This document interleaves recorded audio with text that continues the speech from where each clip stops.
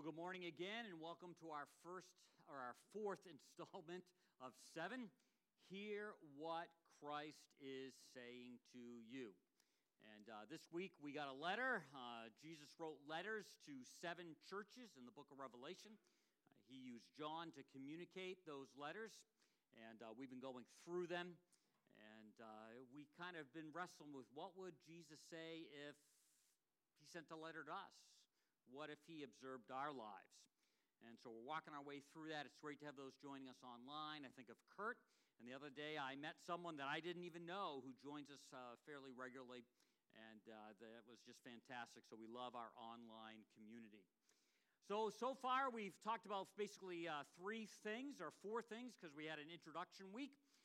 We tend to miss the obvious when we focus on the obscure.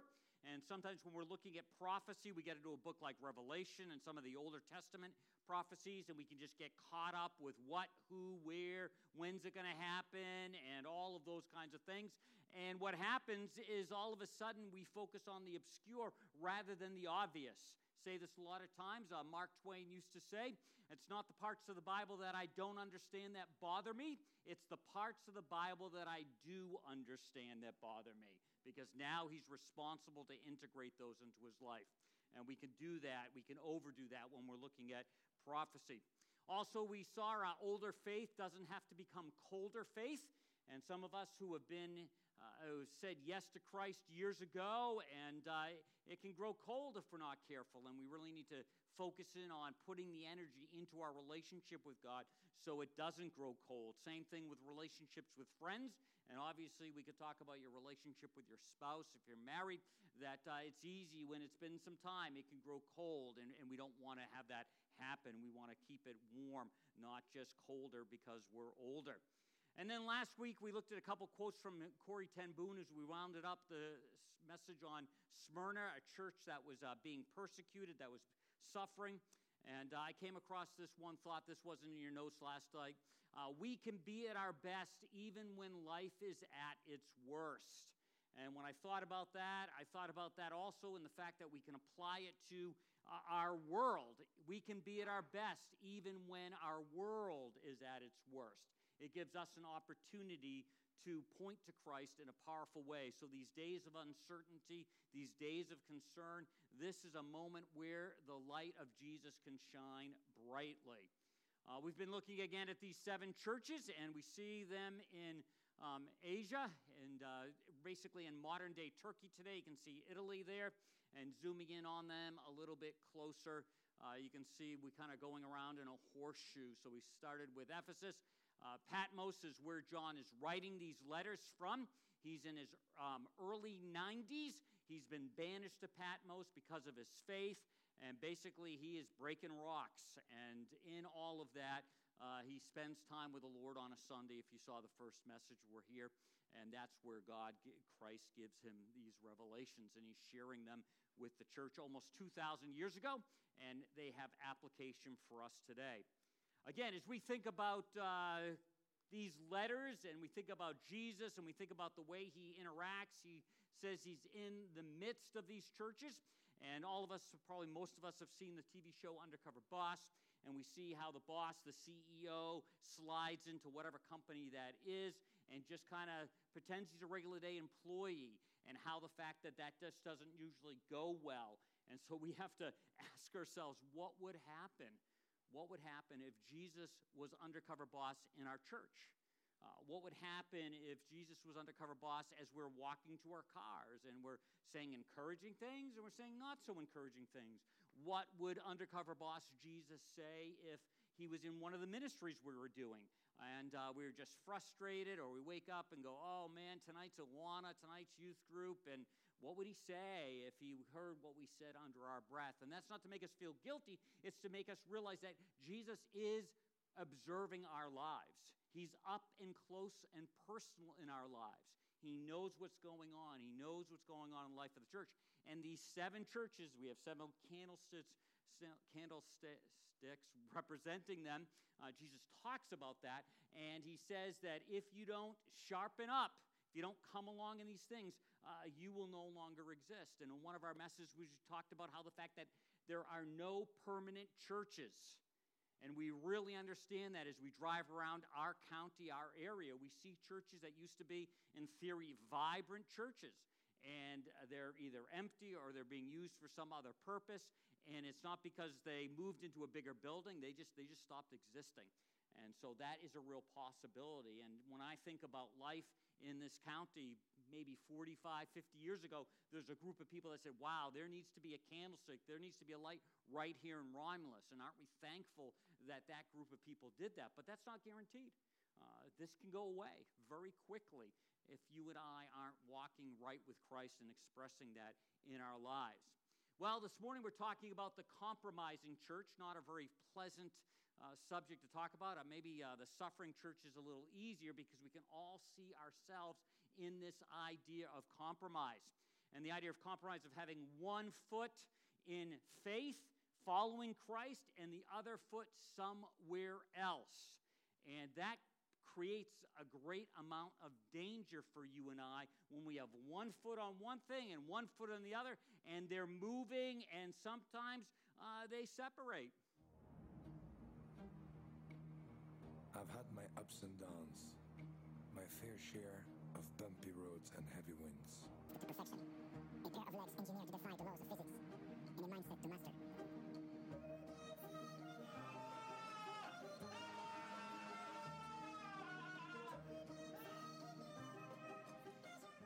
Now I sped it up because it took forever. And I did add the screaming because I thought that was more realistic. Because he should be screaming because it hurts and he's scared to death. But he's too cool for that, so he's not scared and all that kind of thing. But having one foot on one thing and another foot on another thing is dangerous. And good old Claude didn't want to be outdone by Chuck Norris, so we have this one real quick.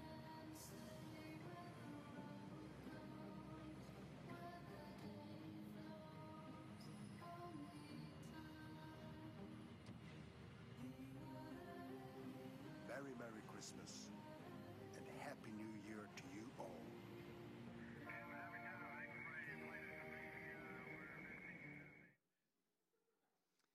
And because I didn't want to be outdone by either of the guys, no, that's not happening. Not happening. Then you would hear screaming and need to call an ambulance. But anyway, so when you think about compromise, it is dangerous. This isn't to slap our hands. It's hard to live a compromised life in any area. Just think of something else that maybe is not faith, that probably expresses faith, and you're trying to be solid in that area, but there's this other area that isn't really compatible, and you're compromised. And it is dangerous. It's dangerous for our faith. Not that we can lose our faith. We believe that if you've said yes to Christ, you're adopted into his family. That's a permanent thing. Yes, you and I can wander. You and I can go off the rails. But once you've said yes to Christ, if you've truly, genuinely said yes to Christ, you join his family and you're part of his family permanently. But there are times where we can go off the rails, where we can compromise. And really what we're going to see is what happens when a compromising church crashes into conviction-filled Christ. What happens? Christ has convictions. Christ has standards. They're not guidelines. They're not fuzzy things. He has black and white, pretty clear things. And when we use the word church, you need to remember that church really should have been translated assembly. Our Assembly of God friends got their name a little bit better because you got the Assembly of God Church in Geneva. It's assembly of those who are following Christ. The word church really leans more into the idea of building, establishment, all those kinds of things. And so that really doesn't serve an expression of who we are in the original language. It's assembly. And so when a compromising assembly, local assembly of Christ followers, crashes into a conviction-filled Christ, what happens? So let's read through that passage and we'll make some comments. To the church at Pergamum, write these are the words of him who has the sharp, double-edged sword, whose words pierce the hearts of men and women. I know where you live, where Satan has his throne, yet you remain true to my name. You didn't deny your faith in me, even in the days of my faithful martyr Antipas, who was executed in your city where Satan lives. Nevertheless, I have a few things against you. There are some among you who hold to the teaching of Balaam, who taught Balak to entice the Israelites to sin, so they ate food sacrificed to idols and committed sexual immorality. Likewise, you also have those who hold to the teaching of the Nicolaitans. Not like Nickelodeon TV, it's Nicolaitans. Repent, therefore, otherwise I will soon come to you and will fight against them with the sword of my mouth. Whoever has ears, let them hear what the Spirit says to the churches. To those who overcome, I will let him feast on the hidden manna and give him a shiny white stone. And right upon the white stone is inscribed his new name, known only to the one who receives us. So let's talk about living on the fence. What happens? What happens to a local church that lives on the fence? You got to remember about this church. It was, a Roman city. Lots of gods, celebrated all of that. The emperor worship was going on big time there. It was very successful.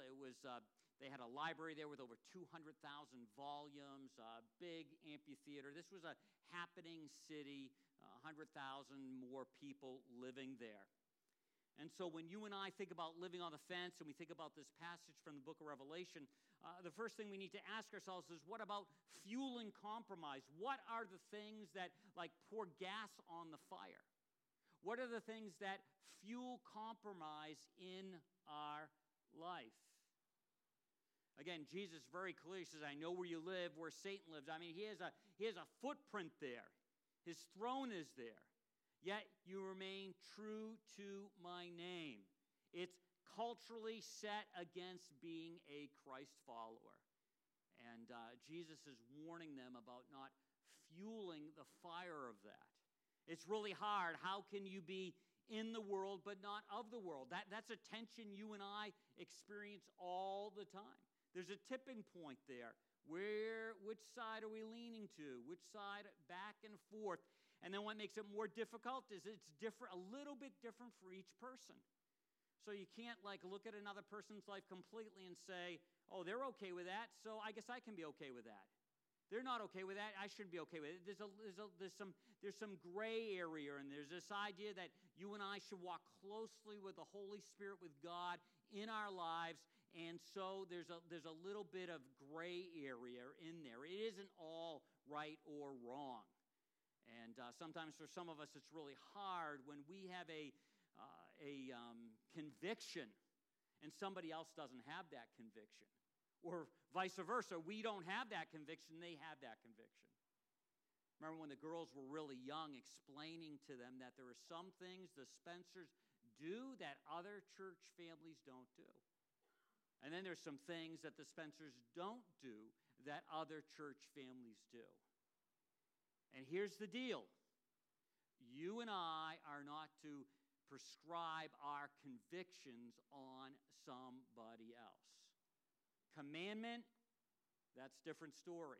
But convictions, matters of conscience, that's in the individual believer. There are differences that. Difference with the way, what's entertaining, what isn't entertaining. Different with what you watch, what you don't watch. Infinite difference with how you spend your money. Some of us would never spend our money on that. What a waste. That's a bad. Some of us would. Some of us, it just goes back and forth. Those are matters of conscience. And so girls, it's going to be hard, but you cannot size somebody up for areas that are matters of their conscience. That's being judgmental. That's being self-righteous. That's all those kinds of things. And what's funny is most of us as Christians don't get messed up on commandments. Those are pretty clear. Don't always get messed up on convictions, but matters of conscience, those are the tough ones.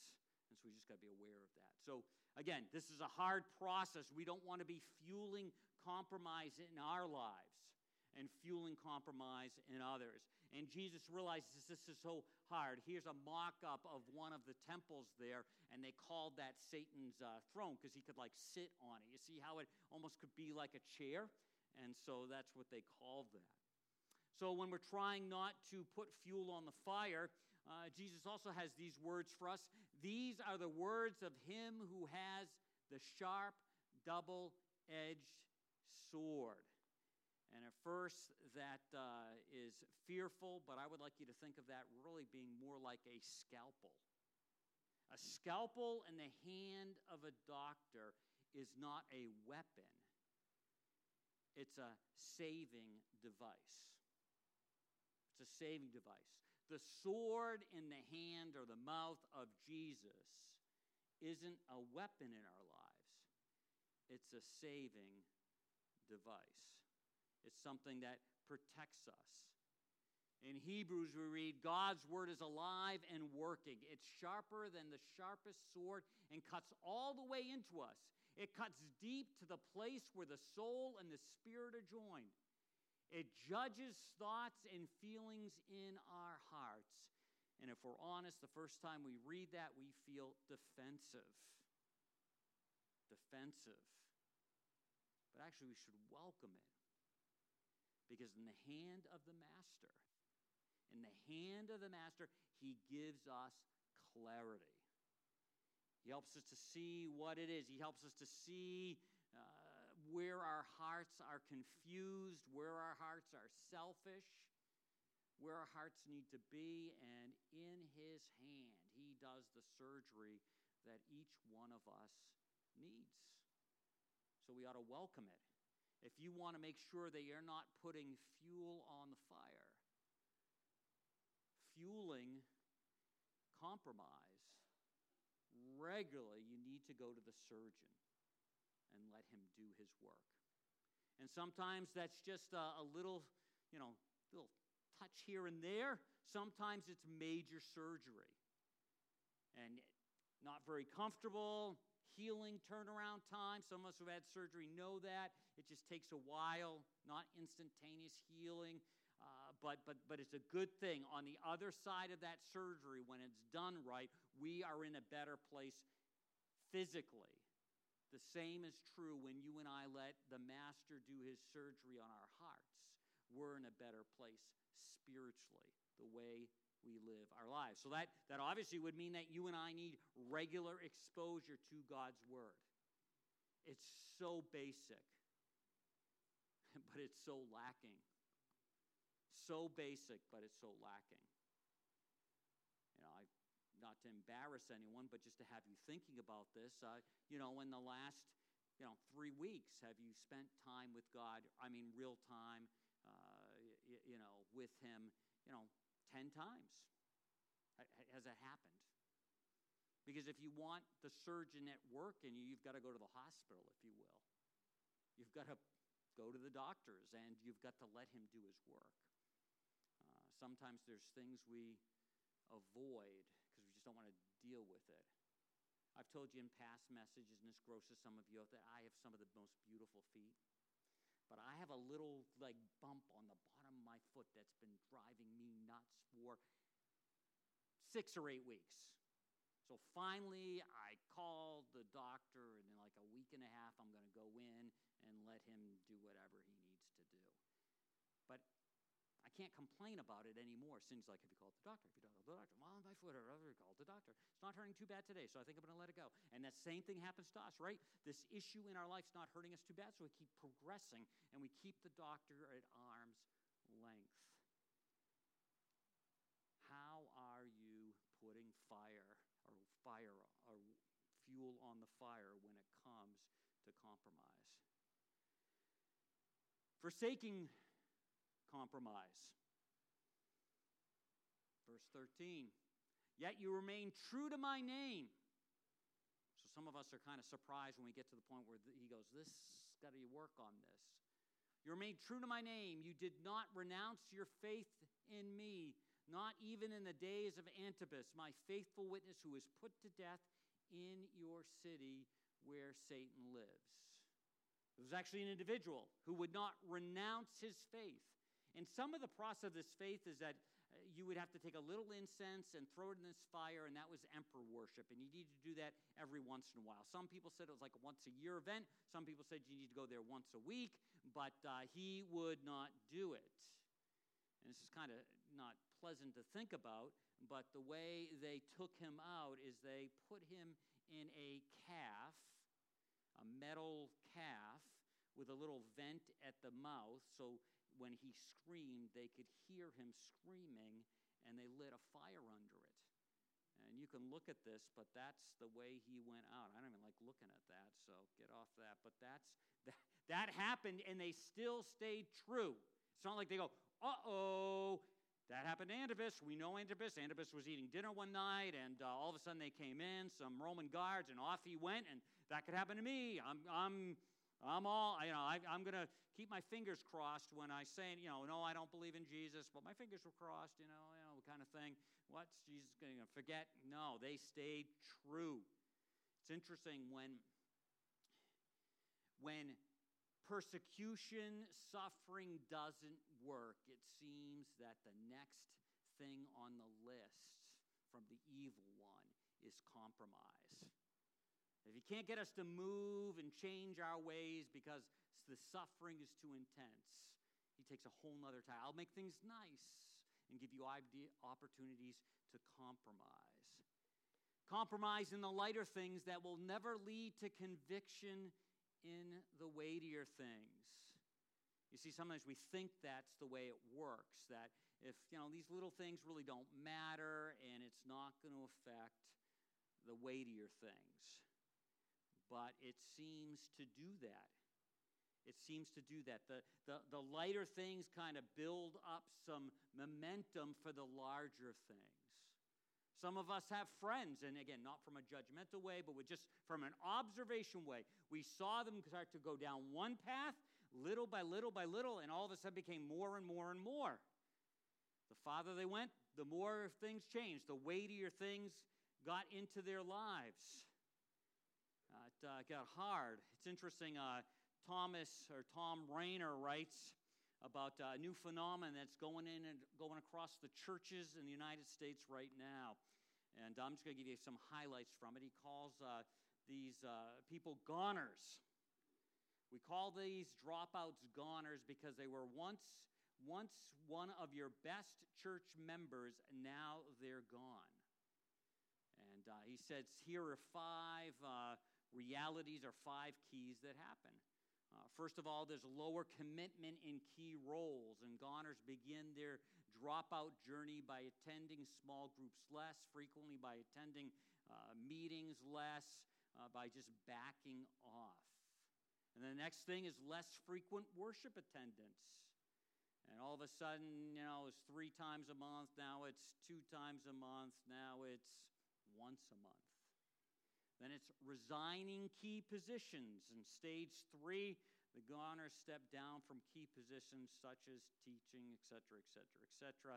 They state reasons that are typically family reasons or personal, and they will keep the reasons vague lest someone suspect they are simply less committed to Christ's church. And he talks about 4th stage, reduces or stops giving. When the goner gets to this stage, he or she is almost gone. Most pastors don't have access to financial records, which is the case in our church, so they don't see this stage. And they have some ideas about that.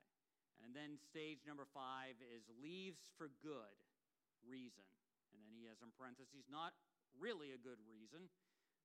They have all these kinds of things and just continue. They just are not into the mission of the church anymore. They're not being fed. This and that, not adequate, whatever. And he talks about how this is painful, and this really is painful for pastors. He talks about that a little bit. And then he has this line, by the way, most of the goners never find another church that meets their perceived needs. They are gone from any commitment to a local church. And you may know some folks like that. You may have been that kind of folk one time. But again, that's this whole idea of thinking about compromise and moving into that area and starting off with the light thing. So if we're going to forsake it. We read this, Romans 12:2, and I do have these out of order on purpose. So anyone goes, wait a minute, now he's going to read Romans 12:1. I did it on purpose this time, sometimes not. Do not conform to the pattern of this world, but be transformed by the renewing of your mind. Then you'll be able to test and approve what God's will is, his good, pleasing, and perfect will. Conform to the world. Doesn't say not to be in it, but don't be conformed by it. And I tell you, that's harder. We have faithful friends that in their way to deal with this is they just shut the world out. Sometimes we joke about having a holy huddle, and they're just in their own little bubble, and they're not out there. And then there's the other extreme. And so it's a fine dance when you walk through this. Transformed by the renewing of your mind, exposure to God's word, personally, corporately, when we get together. Then you'll be able to test. Then you'll be able to figure out things. This time of year, sometimes I have college or high school students come to me and try to figure out what their next step is in life. And I'll ask them, where's your walk with God? And a lot of them will say, well, it's not really happening. And I say, well, we can. God's gracious. He'll help you. But it would be a lot easier to figure these things out if you had been walking with God, or at least over the last 6 months. Because now you're starting this whole process kind of just disconnected. You don't know what his heartbeat is the same way. You might know it intellectually, but heart-wise, you don't know it because you haven't been close to him. So how can you make good decisions? Sometimes, we don't really have big church business meetings, but in a daring moment, I never did this. I would have loved to have done this. I would have said, anyone who wants to vote, who can vote, stand up, okay? Anyone who has not spent time with God at least 4 times in the last week needs to sit down. And it'd be interesting to see how many of us would really be eligible to vote, because have we been spending time with him? How many have you just clicking it off a list? How many of you have really been engaged with it? It's just kind of interesting. We're making decisions from best business practices or just preferences, not from a growing relationship with God. And that's disastrous. Again, this is dangerous. Making a decision about buying a home, buying a car, moving, job, all these kinds of things, daily little things, removed from God as a Christian, that's dangerous. It's like being on those 2 trucks. And none of us are a Claude Van Damme, and none of us are Chuck Norris, that's for sure. So, verse 1 out of the Message says it this way. So here's what I want you to do. God helping you take your everyday, ordinary life. You're sleeping, you're eating, you're going to work, walking around life, and place it before God as an offering. Can we really say we do that? Do we take all of our life? Is all of our life an offering? Is only Sunday, quote-unquote, worship, or a couple moments in the Bible only worship? Or is all of your life? The way you drive, the way you mow your lawn, the way you interact with your kids, your parents. Is that a part of your worship, showing that you value what God thinks, you value God's convictions, you value what Christ values, and so it shows up in even how you eat, how you spend, all those kinds of things. Your everyday life, whatever that is, whatever's made up, your TV watching, how much sleep you're getting, how much video games you're playing, all that stuff, laying it before Jesus as an offering. Embracing what God does for you is the best thing you can do for him. So he has made it possible that you can live a life and all those components, everyday life, possible that honors him. And when you do that, he is just delighted. He came not so that you fill a seat on a Sunday morning. He came so that our lives would be transformed from the inside and out and be reflected in all the things we do.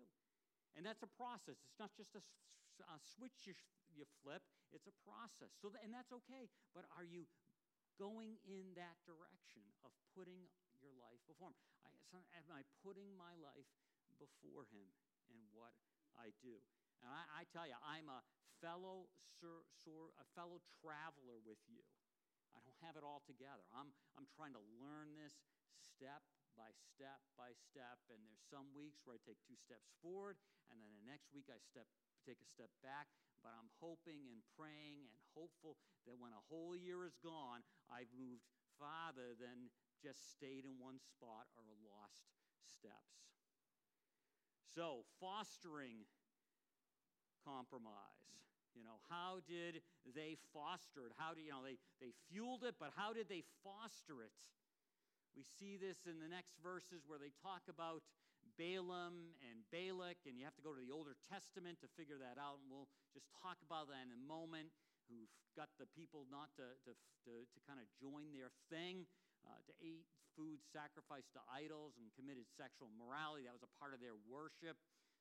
Likewise, also, you have to hold on to the teachings of the Nicolaitans and their current. So back in Numbers, if you remember, Balak tried to get Balaam to curse Israel. They'd go up to these mountains and look down and see the Israelites, and Balaam would have to do what God said, even though he really wasn't a God follower. And every time he got ready to curse them, he would kind of put a blessing on them. And obviously the king that wanted to curse him because he was so scared of what he was going to do was, why'd you do that? And finally, I think it's 3 times, maybe 4 times he does this, and just never curses him. And, the king says, well, you're not getting any payment from me for doing this. But then Balaam has another idea. Try to connect with them. Try to entice them. Try to get them to kind of like join with you. And that succeeds. They basically compromise because the cursing wasn't working, but the compromise did.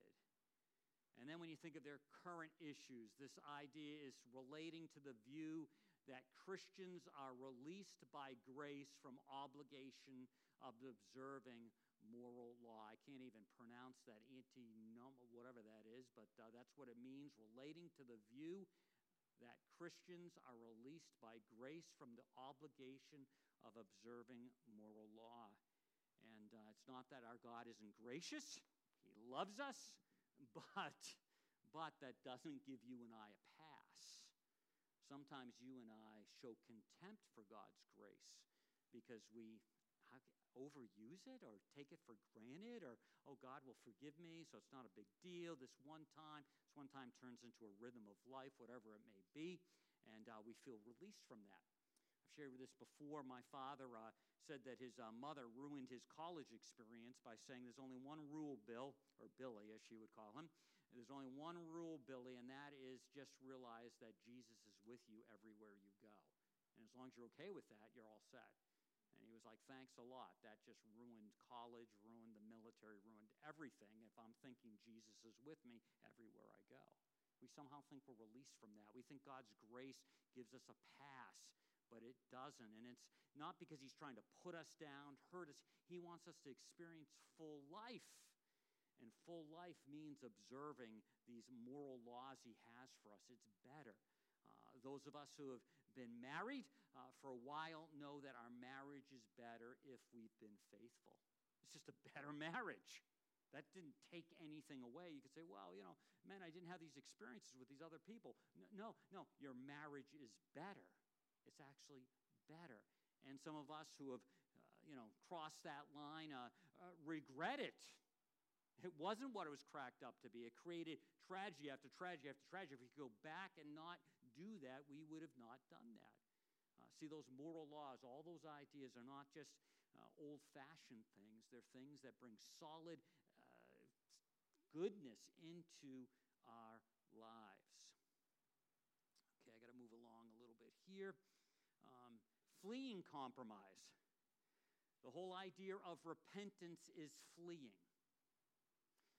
You stop moving in that direction.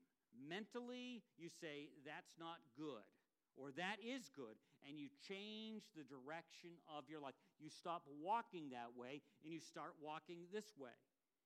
And I'll be It doesn't have to be a big emotional thing. You don't have to be all emotionally heartbroken. You have to say, walking that way is not a good idea. It's going to bring this into my life, this into this life. So I'm going to walk this way. I'm repenting. I'm just not sorry. I'm changing actions. I've told you this before. We trained the girls to say, I'm sorry all the time. And then one day it dawned on us, they said sorry just to get us off their back. So the minute they were caught, sorry, and they thought, oh, now everything's okay. We're like, don't say sorry unless you mean it. So then we had to explain what meaning that meant. But the same way with God. Sometimes we're sorry, but we really don't mean it. We're sorry for what it's gotten us into, but we're not sorry for what we're doing. We have to change our thoughts about it. Joseph, great example of someone who flees compromise. Challenge you, read the story. You have the references there, Genesis 9, 11 through 12. The story's bigger than that. He has probably a beautiful wife of the person in charge of the estate, the captain of the guards, and she's after him day and night, and finally she gets him in a situation where it seems like it's impossible. He's not going to compromise, even though this kind of thing probably went on all the time in these kind of places. He wasn't going to do that. He wasn't going to sin against his master, who was probably kind of his friend, even though his master. He wasn't going to do that. He wasn't going to sin against God, and he runs the other way. He repents, in a sense. He turns. He owns it. That's the way he functions now. He changes his mind on that. I'm sure, being a young man, that was really difficult for him to say no. Can you imagine? Just on and on. Well, my master's wife made. He says no. And he doesn't say no because he just all of a sudden pulls this thing out, this principle. I think he's walking with God all the time. So he has the strength to say no. Again, you and I, if we want to repent, if we want to make changes in our life, you just can't. Sunday mornings, way not enough. Devotions once a week is way not enough. Quiet time with God. You need to be regularly in it. I'm even going to propose sometimes you need to be into it a couple times a day. Oh, no, mercy me, that's way too much. All I know is when I was really chasing Cindy, I couldn't wait to see her. We worked at this camp, and I'd come up with excuses to go over to the girls' side of the camp. I'd run out of newspaper because I was the arts and crafts guy. That shows how desperate they were. Me, arts and crafts. I was the arts and crafts guy. And I purposely wouldn't take enough newspaper, so I'd have to go back over to get some. Oh, ran out of newspaper. The kids were really messy today. Oh, hi, Cindy. La, la, la, la, la, la. Sick, but I couldn't wait. I looked for ways. I manufactured ways. And you, when you were in love, and hopefully you're still in love, you manufacture ways to be with your spouse. So do you manufacture ways to be with your God? All right, you get that. Repent, change, grow. I've talked about this before, about repentance. There's two forms of repentance in the Scripture. There's one that looks like repentance, but really isn't repentance. I liken it to coffee. And, there's like decaf coffee, it smells like coffee, sometimes tastes like coffee, but isn't regular coffee. And there's a difference there, decaf, regular. And sometimes our repentance is decaf repentance. Our heart isn't involved. In the King James Version, when it talks about Judas and when he betrayed Jesus and was all upset, it says he repented. It uses that word. That's the repentance without a change of heart. That's being sorry because you got caught, sorry because of the consequences, but that's not really being sorry as in I agree with that. I'm going to change my ways. My behavior is actually going to change. It's going to be different. It may not be perfect. I may not get it right all the time, but I'm moving in that direction. Judas repented. It didn't count. Peter denies Christ, not as bad as Judas, but still in the same, pretty bad. 3 times, does all this stuff. And he repents, and he's accepted. Look into the Old Testament. Guys, These kings, crazy stuff. They repent. Some really repent, and there's a change. No matter who you are, no matter how bad you have sinned, no matter what you've done, when you and I repent, God accepts that. That's the grace that we, in a sense, don't want to hold in contempt because we just don't do anything with it. The decaffeinated repentance is even the Greek word there, conveys a change of mind, such as to produce regret or even remorse on the account of sin, but not necessarily a change of heart. Real repentance has a change of heart. And the change of heart affects the way you start to live, the way I live. If I repent of eating 2 or 3 bowls of ice cream at one sitting, the next time I only eat 1 bowl. And I don't stuff 3 bowls of ice cream into 1 bowl. I eat 1 bowl. Because we can play the game, can't we? You can think of something else besides ice cream, all right? That's why I say that. Ice cream's actually very good for your heart and soul, but anyway, that's another. So decaffeinated versus repentance. Jesus talks about cleaning the inside of the cup, not just the outside. None of us like getting a cup out of the dishwasher that's clean on the outside but got gook on the inside. You start drinking it, and all of a sudden you either see something or all of a sudden something is in your mouth that shouldn't be in the liquid, and you're like, bah! You're like, because you could care less if the outside of the cup wasn't clean, the inside's got to be clean. I even got this little water jug thing, and it's got this little special thing that covers over it, one more layer, so you don't get any gook on like where you drink out of it, because you don't want stuff on the inside. You don't want, on the outside, who cares? Inside, you do care. Jesus talks about the same idea. Free of compromise. Free of compromise. I may be overplaying this, but you and I can, in a sense, be free of moving in the direction of compromise. We actually listen. Whoever has an ear, let them hear what the Spirit says to the churches, to the groups of Christians, the local groups, the local assemblies. To the one who is victorious, I will give 3 things. I'll give him hidden manna. I'll give the person a white stone with a new name written on it. Those are 2 known only to that person. Very quickly, talking about manna. Old Testament, it's what got the Israelites through. Manna was a major staple to their survival physically. There was refreshment. There was satisfaction. It was inexhaustible. It was always there for them. The manna of God. That's why you and I meet someone who has like a bounce in their step. It's because they're like eating the manna of God. They have energy, spiritual energy. That sounds a little weird, but there's just something about them. It's because they are actually refreshed and satisfied with God Himself. They go away from their quiet time. Maybe their heart's a little seared a little bit, but they walk away pumped and ready to go. Doesn't happen to me every day, but I love when I read something and it just speaks to where my soul and heart is at, and that is no accident. I'm OCD. I can tell you what I'm going to be doing for my devotions 7 months from now, probably 10 years. I could tell you what passage I'll be in because I just keep reading through. So when it all lines up and it speaks to that moment, that's not an accident. Anytime God's word touches my heart, that is God alive and well, because I don't know about, well, probably not you, but I am a sinful human being. I am not leaning towards God. I would rather go the other direction. So whenever it stirs in my heart, that can't be Dave Spencer. That's got to be God showing up. No one else could do that. Cindy and I joked that if I wasn't a pastor, I wasn't a Christ follower, I'd probably be like a bank robber, or like one of these guys who did one of these Enron schemes. So you're going to like, oh no, Dave's a terrible guy. Why not, right? Hey, let's get all you can. Jesus changes the bent of a heart.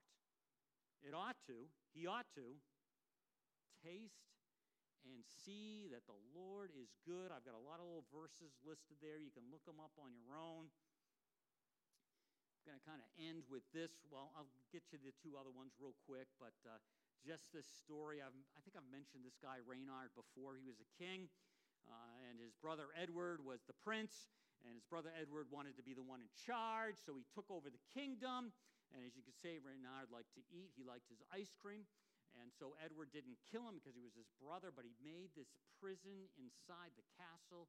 And he put basically built this room, had this room built, and the door was only big enough for someone not that big to get through. And he said, Reynard, you're free to take over the kingdom anytime you want. You just got to walk through that door. Any of the subjects would say, hey, that's terrible what you did to your brother. He should be like, my brother can get out. There's an open door. It's not locked. He can get out. But Reynard was a good-sized boy. And also, Edward was smart. He sent him delicacies like every day, because he wanted to keep him that size. And Reynard went along with it.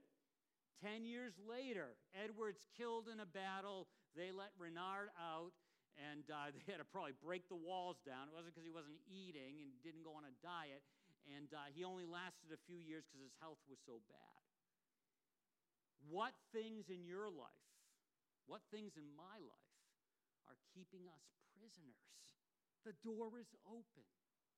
The door is open. But our appetite keeps us a prisoner.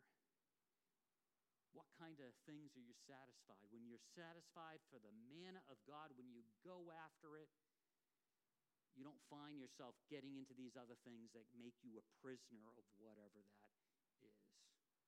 White stone is very interesting. In Roman days, there's a couple options for this. Sometimes a jury would have a black stone and a white stone, and if you were free, they'd do the white stone, and I'm not guilty. So that there's this idea going there. No one knows exactly which one it fits. Also, is access. If you were going like to a concert, and you had your ticket, it was this kind of like white stone with something stamped on it. So you get to the little ticket place, and yep, you're in. And also again, just the idea of access, a place to be prepared for. So when you and I move in the direction of not being a compromiser, we find we have that manna that satisfies us. We also find we have this white stone, guiltless. Christ has covered our sins. We have access to him all the time, and he's also got a place prepared for us. And that is fantastic. Last one, new name, the idea of identity and intimacy. That changes. God knows us inside and out. I've got this written down. I read this almost every 3 days, this Ephesians passage. In Christ, it's who we find out who we are, what we're living for. Long before we first heard of Christ and got our hopes up, he had his eye on us, had designs on us for glorious living. Part of the overall purpose he is working out in everything and everyone. Whenever I forget who I am, what I'm supposed to be about, I remember that I find out who I am in Christ. He gives me my focus. He gives me my direction, all of ours. And that interferes with compromising. I need this. That's what I'm living for. It's not for what somebody else tells me I'm living for. It's what he tells me. I'm not getting tied up. I'm not watching commercials on TV, and they kind of entice me, and this is what should be about. Even my entertainment, I make sure that entertainment is not kind of creating an appetite for something that shouldn't be a part of my life, because my meaning comes from Christ. Now again, I don't do this perfectly, but this is the direction we ought to be moving in. And then we find ourselves fitting in to the purpose that he's working out in us. So, in Christ, I can let go of all I have. Open hands, laying it all on the altar, as some may say, because in Christ I have everything, or I have all that I need. All that I need. And So all the other stuff, all the compromises stuff is around the edges. It's over here, and my focus is Christ. Would you pray with me? Heavenly Father, we just thank you. We thank you that Jesus did undercover boss in churches. We thank you that he did it in other churches. We don't really like him doing it in our church, in our life, but we're thankful that he is undercover. We thank you that in tandem, in concert with his Holy Spirit, your Holy Spirit, he works on our hearts. And if there's anyone here today that's never really said yes to you, I pray that in this moment they would. They wouldn't leave this place just knowing about you, but they would know you. And for those of us who do know you, some of us, the minute I said compromise, we knew. We know. Some of us may have to dig a little bit. But Father, help us to stay off the road of compromise. Not just for ourselves, but we don't want the candle, the light of this place to go out. We ask all of this in Jesus' wonderful name.